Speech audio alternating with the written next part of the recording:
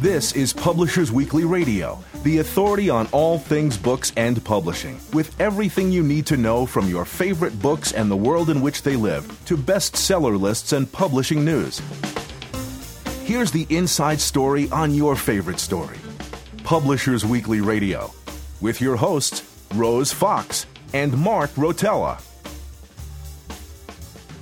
Hello and welcome to Publishers Weekly Radio on the web at publishersweekly.com/pwradio and streaming free on iHeartRadio, iTunes, and audiobookradio.net. I'm Mark Rotella, Senior Editor at Publishers Weekly. And I'm Rose Fox. I'm a Senior Reviews Editor at Publishers Weekly, and we're bringing you the very best of book talk directly from PW's offices in New York City, the heart of the book publishing world. On today's show, author Brad Stone discusses his new book, The Upstarts, How Uber, Airbnb, and the killer companies of the new Silicon Valley are changing the world. Then PW Editorial Director Jim Milliot lists the top 20 publishers for 2016. But first, here's a sneak peek at next week's Publishers Weekly bestseller list, powered by NPD Bookscan. What do you have on the nonfiction side, Mark? I have two. I have a total of two books. Number one, we do have a new number one. Mm-hmm. This is by Rory Feek, who is well known in Nashville, singer-songwriter. He also has a lot of YouTube space. And the book is This Life I Live, One Man's Extraordinary, Ordinary Life, and the Woman Who Changed It Forever. So he's got a really strong following of people who are not just country music listeners. So, and that's at number one, and it's kind of showing it. The next one is another, well, this one is actually YouTube. They call her a tastemaker. My Life is Eva. The Struggle is Real by Eva Gutowski. And this one, she talks about her lifestyle. It's kind of a lifestyle and advice book on the ups and downs of life. And she's a vlogger, so she offers advice and very humorous and kind of fresh, they say, so fresh and new, meaning. And so that's at number 19. I like how you say vlogger, like it's just an ordinary word. I'm always certain that I'm going to stumble over it somehow. Well, we have a new number one in hardcover fiction as well. It's Lincoln and the Bardo by George Saunders. We say that it's a mesmerizing historical novel that's also a moving ghost story. And it's a Dante-esque tour through a Georgetown cemetery teeming with spirits. Takes place on a February night in 1862 when Abraham Lincoln visits the grave of his recently interred 11-year-old son.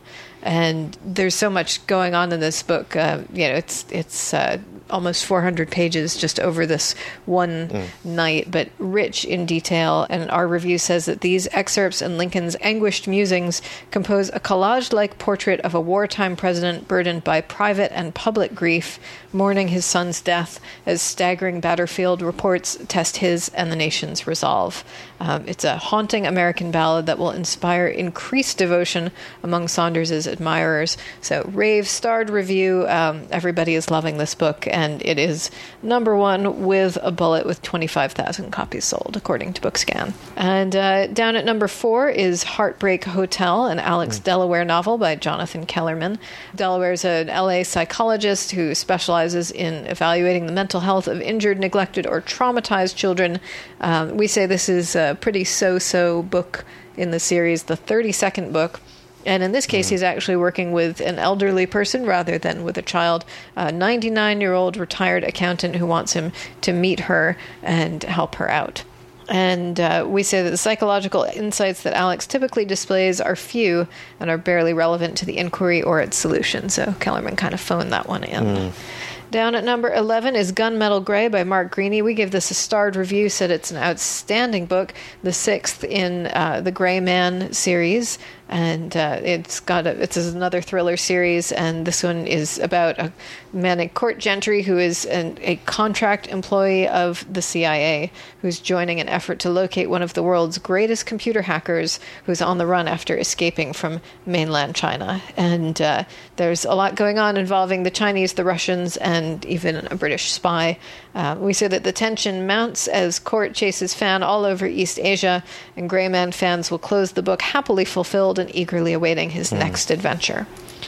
Down at number 24 is Racing the Devil, an Inspector Ian Rutledge mystery by Charles Todd. This is the 19th book featuring the Scotland Yard Inspector Ian Rutledge.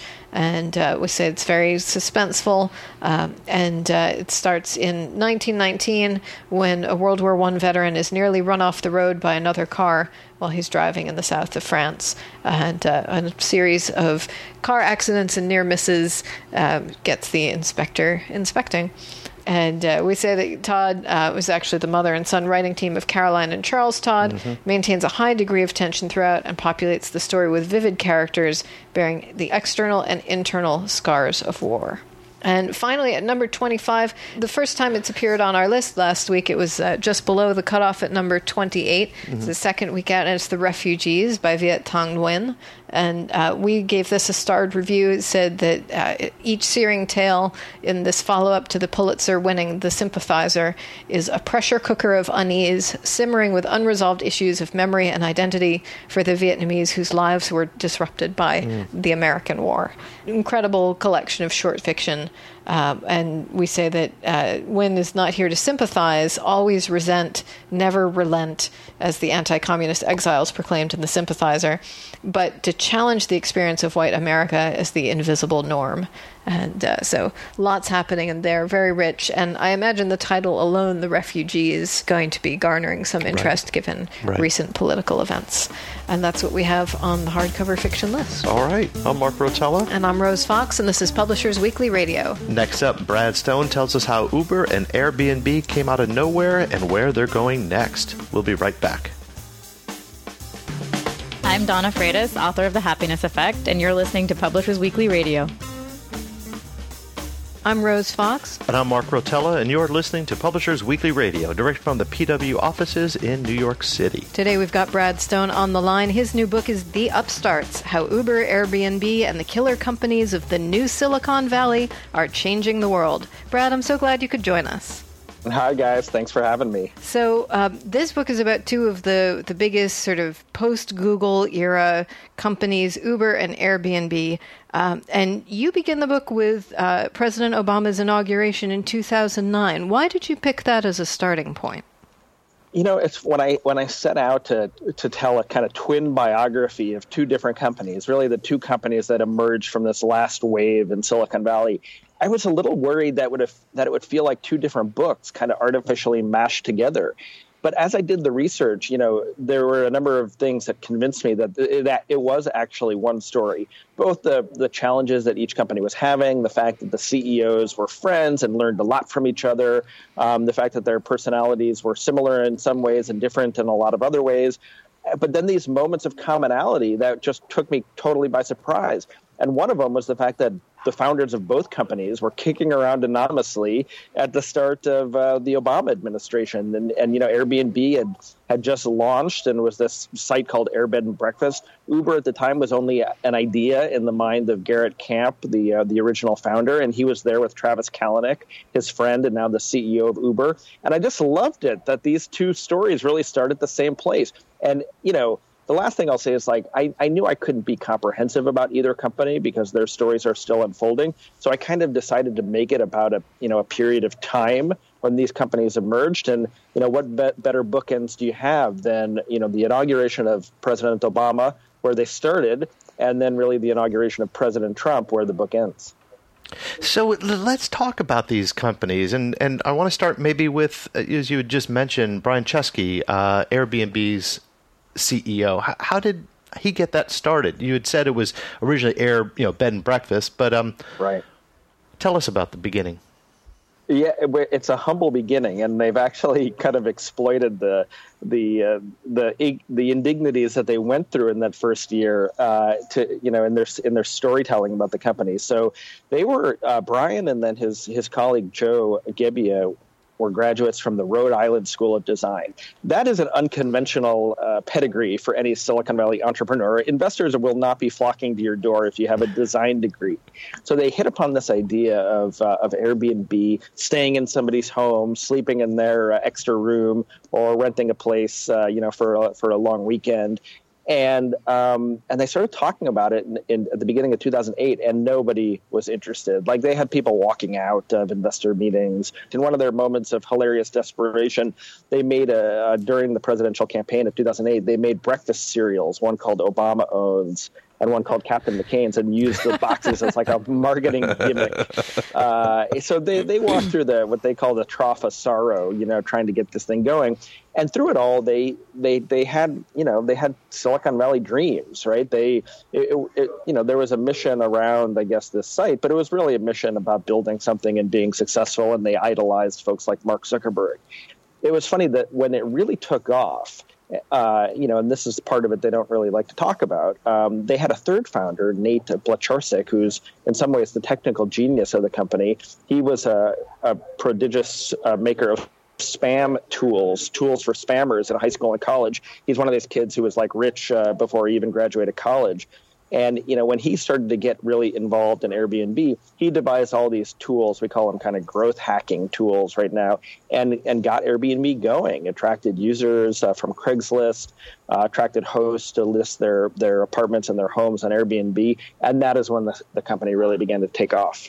So Chesky is a very different person from Travis Kalanick of Uber, but you said that they were friends. It's true. I mean, I think, there were very few other people that had the context and the experience of what each of them was going through. And not just in terms of building a company and getting wealthy very quickly, but in terms of the obstacles that they were facing, very unusual. Like, Bill Gates at Microsoft, he didn't have to deal with a politician for the first 20 years. Google, Larry Page and Sergey Brin probably for the first 10 years. And, Uber launches in San Francisco at the beginning of 2010, and they get served a cease and desist 3 months after they launch. Airbnb was basically illegal in their largest city, New York, because of state laws, actually, that were designed to prevent illegal hotels. And so both these companies had a very unique kind of battle for a technology company. They had to battle local regulators. They had to deal with very powerful entrenched industries, taxis and hotels, and they had to mobilize their customers to come out in support of what they were doing. And so they would go to dinner and they would kind of compare notes. I think in some respects they were both jealous of each other. Uber could see Airbnb in the shiny halo of its brand, and Airbnb, could look at Uber's skyrocketing valuation and probably be a little jealous. So, they learned from each other. They would come back from dinners, and Brian would say of Uber and Travis, we have to be tougher. And Travis would say of Brian and Airbnb, oh, maybe we should be nicer. So in some ways, yeah, they learn from each other, and it's interesting. Maybe one day we'll see them competing. So tell us what you mean by that. Competing as in Airbnb branches out into you can use my car instead of you can use my house, or they have. It's funny. They have certainly considered that in the past, whether they should move into other kinds of sharing economy businesses, and they haven't done it. But I guess what I mean is, Airbnb is trying to be more than a travel company now. It's trying to facilitate all other parts of your trip. So in one day, do they want to, have a mechanism for people to get a ride from the airport to their Airbnb or to move around town when they're in the city? I would suspect that one day they will do that. And who knows, maybe they'll partner with an Uber, or maybe they'll partner with a Lyft, and we'll find that these two companies are no longer allies. So, this is companies that, this is 8 years ago, their founding, or the beginnings of them. And yet it seems like they just popped up last year. I mean, I know they didn't, but it seems like they're ubiquitous now. What happened to get them to get that? To our lives? Watch yes. our lives flash by in a right, blink. Exactly. No, you're right, Mark. I mean, it feels like this thing happened very quickly. And, listeners can't see the cover of the book, but on the jacket is a wave. It's actually derived from a famous Japanese painting of a tidal wave that people would probably recognize. And the reason that the wave is on the cover and that I play with the metaphor of the great wave in the book is because these companies were really propelled forward by other things that were happening. One was the proliferation of smartphones. And the fact is, like, the iPhone wasn't launched that long ago. It came out in 2007, and the App Store was introduced in 2008. So that has happened in the blink of an instant. We are now running our lives through these devices in our pockets. GPS. broadband wireless, the fact that there's you can get a pretty good connection, of course not perfect but pretty good. Facebook identity, the fact that the internet now sort of knows who we are in large part because of Facebook. Well, that turned out to be important for these companies because they were asking us to do something that our mothers told us never to do, which is get into a stranger's car or walk into a stranger's home. You probably couldn't do that unless there was some degree of trust on the internet. So these were the underlying things that propelled these companies forward. And other folks tried to build an Uber and tried to build an Airbnb years before. It took a good deal of timing and also I should say probably a particular kind of entrepreneur to make these businesses possible. So now here we are, 8 years later. Trump has been in the office for just over a month. How are these companies faring now? Well, folks who read the business pages probably, have some idea that things have been a little turbulent for Uber. But let's put that aside for 1 second, and I'll give you the broad answer, which is I think their businesses are doing quite well. I mean, Uber is valued at $70 billion. It's breathtaking for a company that is only really 7 years old. Airbnb is a little bit over $30 billion. They're engaged in a major expansion of trying to do things other than just sharing home, but facilitating other parts of your trip. Uber is making a large investment in driverless cars, and yet the reputations of both companies, it's been interesting juxtaposition just in the last couple of months that Donald Trump has been in office. All of the tech industry reacted quite negatively, I should say, to the administration's executive order on immigration. And, Airbnb ran an ad during the Super Bowl pledging kind of openness. It promised to give housing to any refugees that were caught up in the temporary refugee ban. And, I think it's kind of fared quite well over the last few months, and managed perhaps to define a little more sharply its brand and its reputation. So an up arrow for Airbnb, and now we turn to Uber, which is a little bit of the opposite situation for reasons partly of its own making and partly not. The first kind of tornado I got caught up in was around Travis Kalanick, the CEO's participation on the President Trump's board of advisors, and his customers and his employees just hated that. I mean, this is a San Francisco business. Its customers are in major cities, typically blue leaning, and he was kind of drummed out of the president's advisory board and lost a bunch of customers as a result. And now, more recently, Uber is caught in the downdraft of just some truly kind of horrific news about the treatment of its employees, sexism, and the lack of diversity within the company. Folks might have seen a blog post by a former employee named Susan Fowler, who wrote about not only being indecently propositioned by her boss, but then wrote that the Uber Human Resources Department hadn't done anything about it. It's really jaw-dropping. You can't defend it. It's indicative of longstanding problems in Silicon Valley, really, and just what women have to endure in a culture that is heavily tilted towards boys and the boys' clubs. So, yeah, Uber is working through that right now. They appointed Eric Holder, the former Attorney General, to investigate claims of sexism at Uber. And they've got a long way to go to repair the damage to their reputation that has been inflicted on them this week. Yeah, and also at one point they had brought in Arianna Huffington to oversee the human resources aspect of it, or at least to advise. She's on their board, and she's working with Eric Holder, and in fact, some people feel like it's not enough of a neutral investigation because she is involved in it and she's on the board. And so you've got two of these companies. At some point, in a minute, I want to go talk about the other companies that are kind of part of this wave.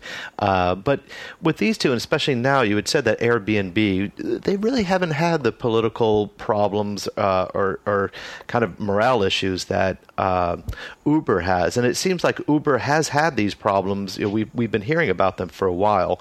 What do you think it is with Uber? I mean, is it the system, or is it the structure, or the personalities? I mean, it's a good question, Mark. And I'd say this, that to do what Uber did in such a short amount of time took a certain personality, a certain pugnacious character, because you had not only taxi companies and flat-footed regulators. But, you have, like, let's just say, I'll say obliquely, the taxi industry is not is somewhat known for its steely friends, right? So you had to have somebody come into some of these cities, bowl over the rules, played hardball with regulators, marshal political coalitions of customers, get people to come out and fight. And Uber won a lot of these battles because Travis Kalanick was a ferocious CEO. And, I have scenes in my book of him going into meetings with regulators and moving his chair so that his back was sort of facing them, right? This is like, wow. He's a jerk, right? And that's his reputation. It's not inaccurate. He's gruff, and he had to learn how to he's still learning how to become a mature leader. So I think that part of the reasons why Uber was successful are part of the reasons why it's having problems now, very pugnacious, mathematically oriented, not really a people person. And, and now we follow the line to today, and we see that Uber has grown very quickly and hasn't invested in some of the softer sides of a corporation, like human resources, right? They may have been late, it appears they were, in developing a professional human resources organization. That doesn't surprise me. It would seem like Travis would probably make much more of an investment in his engineering staff or his business crew raising the money that he has had to raise. So, yeah, I think that the reasons that Uber is successful are the reasons that it's having problems today.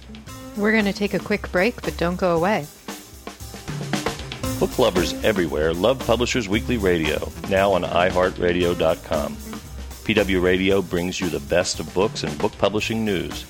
PW editors Rose Fox and Mark Rotella offer lively interviews with your favorite authors and conversations with new authors you'll want to get to know. I'm Rose Fox. And I'm Mark Rotella. Join the community of book lovers at PW Radio. Every Friday and now on demand at iHeartRadio.com. Welcome back. We're talking with Brad Stone, author of The Upstarts. So give us a little sense, since we're talking about these companies and their internal issues, what the work environment is like at both of them, if you were able to get a sense of that while you were researching. Yeah, no, I spent a lot of time at both companies, and they couldn't be more different, the atmosphere inside the companies. Even though they're like a mile apart, they're in San Francisco. Airbnb has this sort of temple of a headquarters that is filled with like inspirational sayings to their mission, and they have conference rooms, that are styled after actual Airbnbs around the world. It's a playful atmosphere. It's a beautiful headquarters. They spent like $100 million to renovate an old pencil factory. And yet, I would say it's that atmosphere might be a little bit misleading because it's a rapidly professionalizing company that's probably preparing for an IPO. And so, while this might have been a little more playful in the early years, where I have scenes early on where like they were throwing birthday parties for their dogs, which they brought to work. Now it's business, and departments have to do profit and loss statements, and there's a lot of accountability. So that's what it kind of looks and feels like at Airbnb. I think, though, that like you can't assume that they're not taking themselves seriously. And now we go to Uber, a mile away, mood-lit offices, lots of dark wood and leather sofas, people working their tails off, like very much a work hard, around-the-clock kind of culture, and marked by, I would say, what seems to me to be a little bit of chaos. They grew from 500 employees to 10,000 employees in like 3 years. I mean, just imagine that. And so, as a result, lots of reorganizations, a little bit of maybe sagging morale in some departments, and then I think an employee base that's a little fatigued with the constant criticism. So I think they're having a little bit of a tough time over there. Yeah, and certainly what's been happening now after the piece on sexual harassment there has led to a lot of employees turning in their resignations, or at least that's the rumor. I don't know. I mean, I think that there has been some turnover, and it's hard to separate, and I will say as a sort of note of caution, like, I never like to judge companies anecdotally. Anecdotes about corporate culture can tell us some things, but for every unhappy person you can find at an Uber or at a company like Amazon, you find other people that have been there for a long time and believe they do great work and are quite invested in it. So, their turnover at startups can be high. And look, in San Francisco, there's lots of other opportunities, particularly, if folks have kept their stock. But I don't know. I'm sort of unwilling to say that the walls are burning down around them right now. I think, they've got to get through what are going to be a tough couple of weeks. So just pulling back a little bit, give us a little lay of the land. I mean, you live in San Francisco. You've been covering Silicon Valley for over a decade. Tell us how things have changed. I think of San Francisco now being inhabited by mostly 20-something-year-old men. That's a little bit. That's not totally true.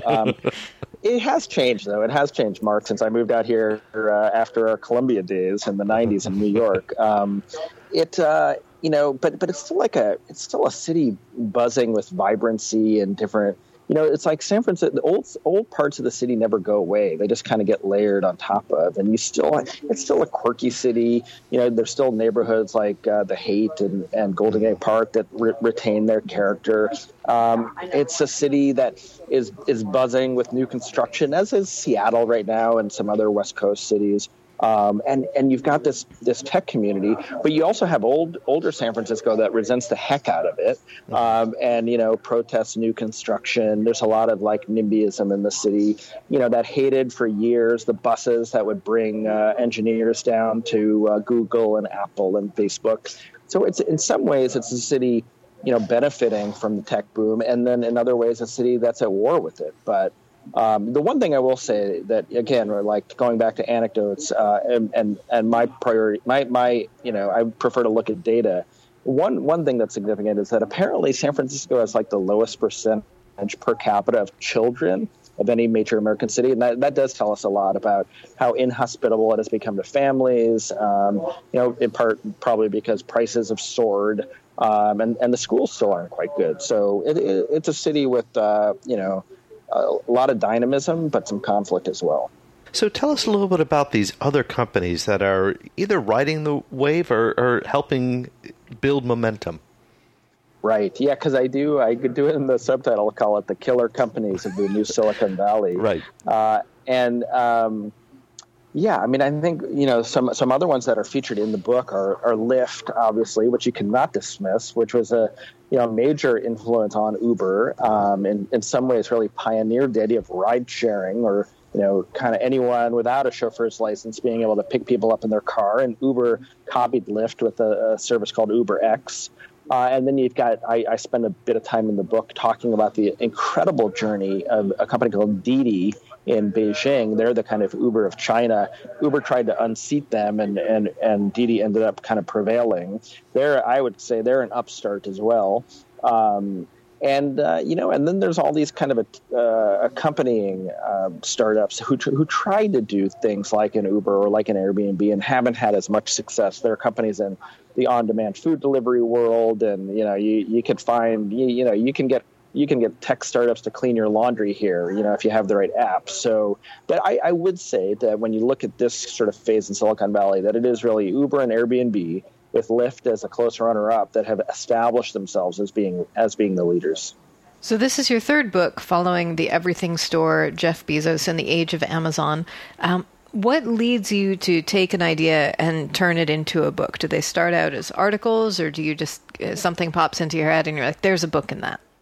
Yeah, the Amazon book was really a great story, and it got a great response. And afterwards, I was looking for something similar. But how can you match the story of Amazon? You really can't. And I actually set off to try to do a kind of mosaic of Silicon Valley. I was thinking something along the lines of This Town by Mark Leibovich, but for Silicon Valley.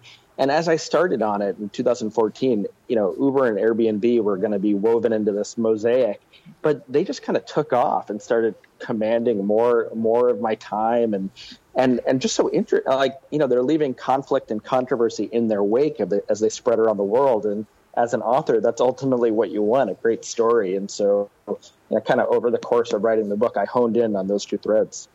So this didn't come out from an article, and I have a feeling the Jeff Bezos book came out of your own research that you were reporting for. Was it Bloomberg at the time? It was Bloomberg, and then before that, the New York Times. Right. And, it's like been a privilege to be in Silicon Valley and to watch all these companies. And so I was writing about Uber and Airbnb for Business Week magazine. And so, like having that perch and that lens, it's a real help when when your side project matches up with your day job. And so, I was able to like kind of see that these companies were growing, that investors were piling in, the CEOs were widely admired. I kind of parceled out little parts of the book as stories along the way, very much like I did with the Amazon book. So Brad, you're talking. You've got this full-time job. You're the senior executive editor of global technology for Bloomberg News. But how do you juggle your writing and work? And you also have kids. Yeah, it's not a pretty picture, Mark. In fact, since we went to college together, you remember my hair was like a nice shade of brown, and now it's totally gray. So I'm not going to say it's seamless. It's there's a little bit of stress involved and anxiety, but you know what? It just helps when like the stories are good. And I would suggest that like no story has been better than the ones in Silicon Valley.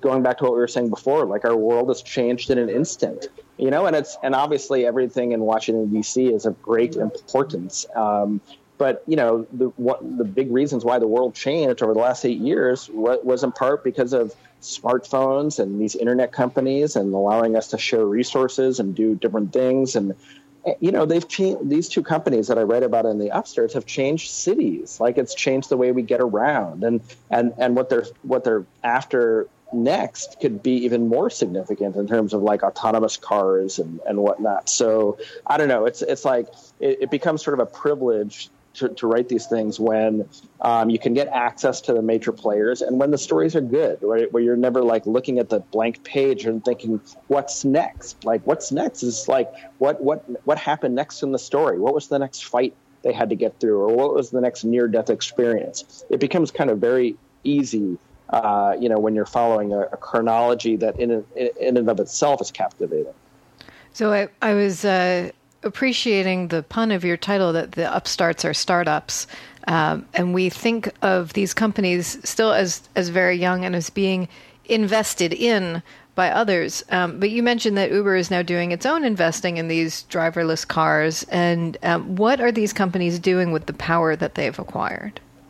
Right. And by the way, the title, The Upstarts, like I really like the double meaning because, upstarts is like a new business or somebody new to the scene, but there's also a little bit of a negative connotation, right? Mm-hmm. If you're an upstart, you don't have sufficient respect for established authority. And that certainly fits as well because neither of these companies really did.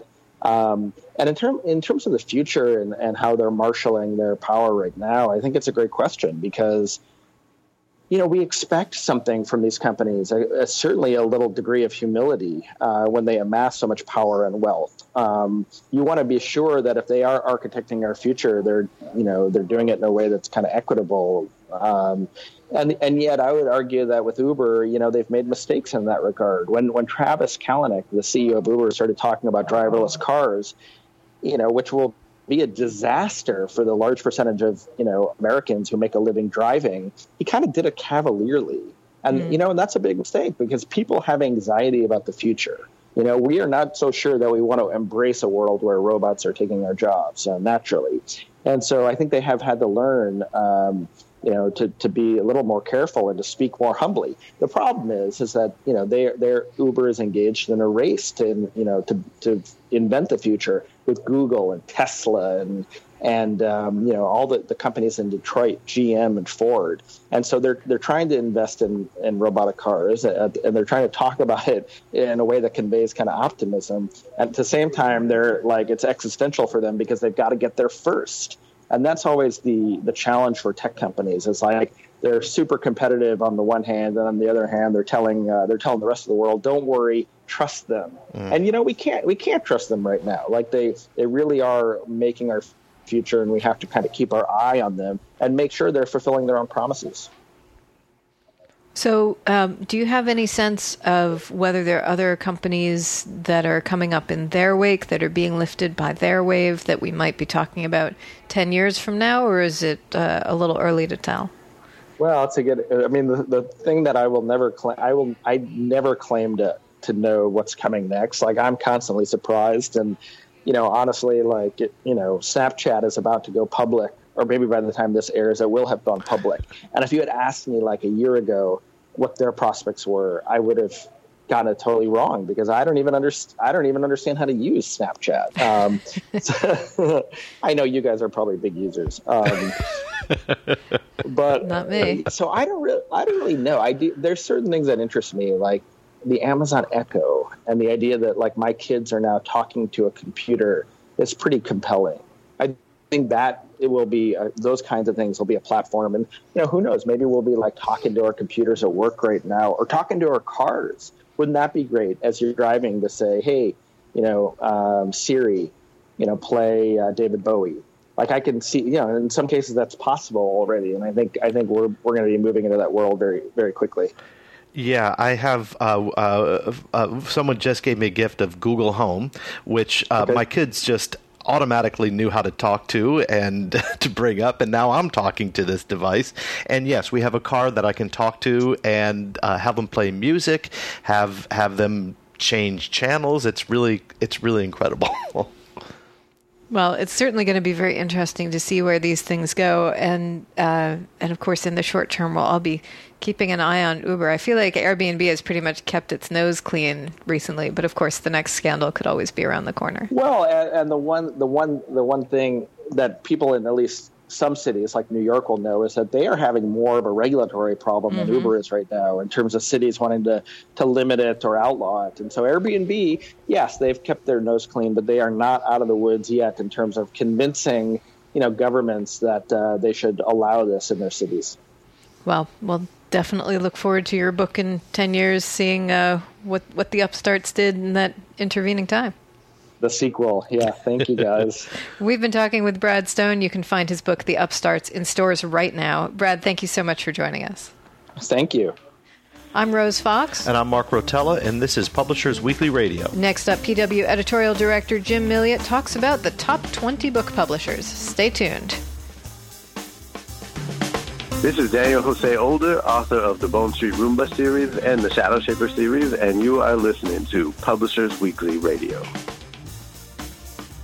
I'm Mark Rotella. And I'm Rose Fox, and you're listening to Publishers Weekly Radio, direct from the PW offices in New York City. Every week we get insider info from Publishers Weekly editors and contributors, and today PW editorial director Jim Milliot is here to tell us all about the top 20 book publishers. Hello, Jim. Hey, Mark. How are you, Rose? I'm doing very well, thank you. How are you? Not too bad. Lovely day here in New York.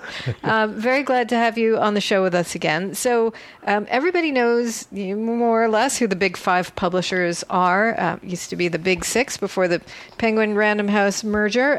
But you've written a piece on what comes after number five. So tell us a little bit about this. Yeah, right, Rose. Exactly that. Yeah, as you said, most people know who the big five are. Penguin Random House is number one. That's a given. HarperCollins has been number two for quite a while. Then we have Simon & Schuster, Hachette, and Macmillan. So there was always a mystery, within industry circles themselves to some degree about who is number six. So using BookScan, which measures, retail sales made through about 85% of all retail channels and accounts for print units only, Scholastic came in number six. And is Scholastic still entirely children's publishing? Well, actually, no. That's a good point. What this measures is just their trade sales. Scholastic is by far the largest book club and book fair company for children's books into the schools. And they do some other things as well. But this just measures their trade sales, which for last year, 2016, were over $300 million. So if those book club and book fair sales were factored in, they would have an even more substantial claim to that number six spot. Right. But we're really looking at how they would compete with the other trade publishers, to kind of compare apples to apples. So, and one thing that really helped them last year, of course, was Harry Potter and the Cursed Child, which sold the most print units. I think something we talked about here a little bit before. Almost 4.5 million units were sold through the BookScan outlets, and that was by far the biggest book of the year for any publisher. And they also had some other Potter-related titles did very well, and they hit it big with Babysitters, Club Graphics, which was some graphic novels they did in the Babysitters line. So it was a great year for them. And then, so in 7th place, we have another one that I don't think one would necessarily consider in 7th place. What is it? Right. It's Disney Publishing Worldwide. And again, another children's publisher, and another one that did very well with some newer titles, such as Star Wars. So they were a big beneficiary of the interest in the film since the new movie came out last year, and they had a lot of tie-ins. I think they had 6 tie-ins or so right to that movie. And then they had Rick Riordan, of course, is one of their perennial bestsellers, and he hit the bestseller list, I think, with also 6 books of various kinds.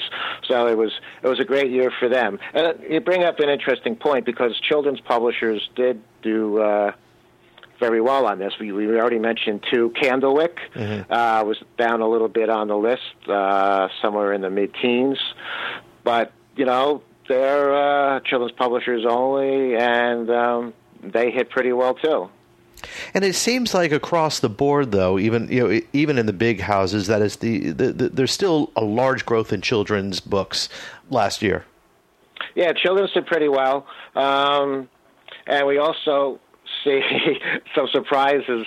Sterling, which is owned by Barnes and Noble, and Dover, which is actually now owned by a company that used to be R.R. Donnelley. And what those 2 companies have in common is they are both major publishers of adult coloring books. Yes, indeed. Right. And so while I know we talked about this a little while ago, while the adult coloring books did not do quite as well as they had in 2015, they were still strong enough last year to put these companies, in the top 20. That's impressive. It's fun to look at. Again, it's not dollar sales, so it's not perfect. And I know we'll get a few complaints from people wondering where they were. But, it measures unit sales made through, the more traditional retail outlets. So it doesn't include things like gift stores and things like that. I mean, other companies that are on the list here, Workman, right? And they also, but they do a lot of stuff through gift stores too. So maybe their ranking is a little lower than it would have been. And Sterling, as we said, is Barnes and Noble, and they go to some other outlets as well. And what we also found, I think that some other people in the industry will find interesting, is that 2 religious publishers were number 19 and number 20. And I think sometimes you overlook the fact, how popular religious books can be. Broadman and Holman, for instance, they were 19th spot, and they had a book that sold over 300,000 units last year, Fervent. And they also had a title, The Battle Plan for Prayer, that sold over 157,000 copies. So that's pretty impressive stuff. And what was the other religious publisher? Tyndale Publishers. They had no real outstanding title, but they had a number of ones that sold in the $50,000 to $100,000 range, and enough to get it up there on the top 20 list. Well, and even looking weekly, as we do at the bestseller list, we do see, as you just said, religious books pop up on there more frequently than I recall before. But even like Thomas Nelson is another one that makes appearances. Right. Yeah. Nelson, is part of HarperCollins. Right. So, but they're wrapped up into there. Right. So, and they certainly have given a boost to Collins. There's no doubt about that. Yeah. So, so it seems like the top 20 they'll change year by year, depending on which books which books really hit. Yeah, I think that's right. It'll be interesting to see, without a Harry Potter, if there won't be. I don't think there'll be a new one, but you never can tell with J.K. Rowling. Right. Without there won't be a 4.4 million copy seller for them next year. So it'll be interesting to see if they can maintain number 6 spot, or who might rise up. I mean, Houghton Mifflin we didn't mention yet. They were number 8. And we actually have numbers for them. Their sales are about $166 million in 2016, which puts them well below Scholastic at the moment. But if, again, taking out Potter, maybe Houghton can dash up the ranking next year. Well, it sounds like it's going to be worth keeping an eye on. Were there any other big surprises down that top 20 list? I think... I just think people will find it interesting who's actually there. I don't know how much people stop and think about it too much, but Kensington is there. I was wondering about that. They like to bill themselves as the largest independent publisher, big in mass market, paperback. I know you know them well. Yeah, Rose. they do a ton of romances, so I cover them very frequently. And when you were talking about inspirational titles, I was thinking of the Amish romances, for example, that I get from Kensington, which are very, very popular. Right, sure, yeah. And, Chronicle Books is also on the list, so probably the biggest West Coast publisher there is. And they do a lot of gift stuff, too, so, their overall sales are probably higher, but, they still made the top 20. Mm. Well, it sounds like an interesting exercise. What led you to put this list together? Well, because I've been wondering who number 6 would be. And not to get too technical about it, we do have a deal with BookScan, but under the terms that they have with their providers, they really didn't want to disclose the market share. So we don't have market share numbers. We just have the numbers this year. So that was the compromise we reached. And I think late last year we talked about who the top 20 children's publishers were. So we followed up with that. And since actually everybody got, I think, a good response to that ranking, and it was actually one of the more interesting things was the publishers themselves didn't know where they were ranking, especially the ones out of the big 5. Right. Because I did talk to Sourcebooks, actually, as number 10 on this list, and I had mentioned that to them the other day, and they didn't know they were there. And they're very excited.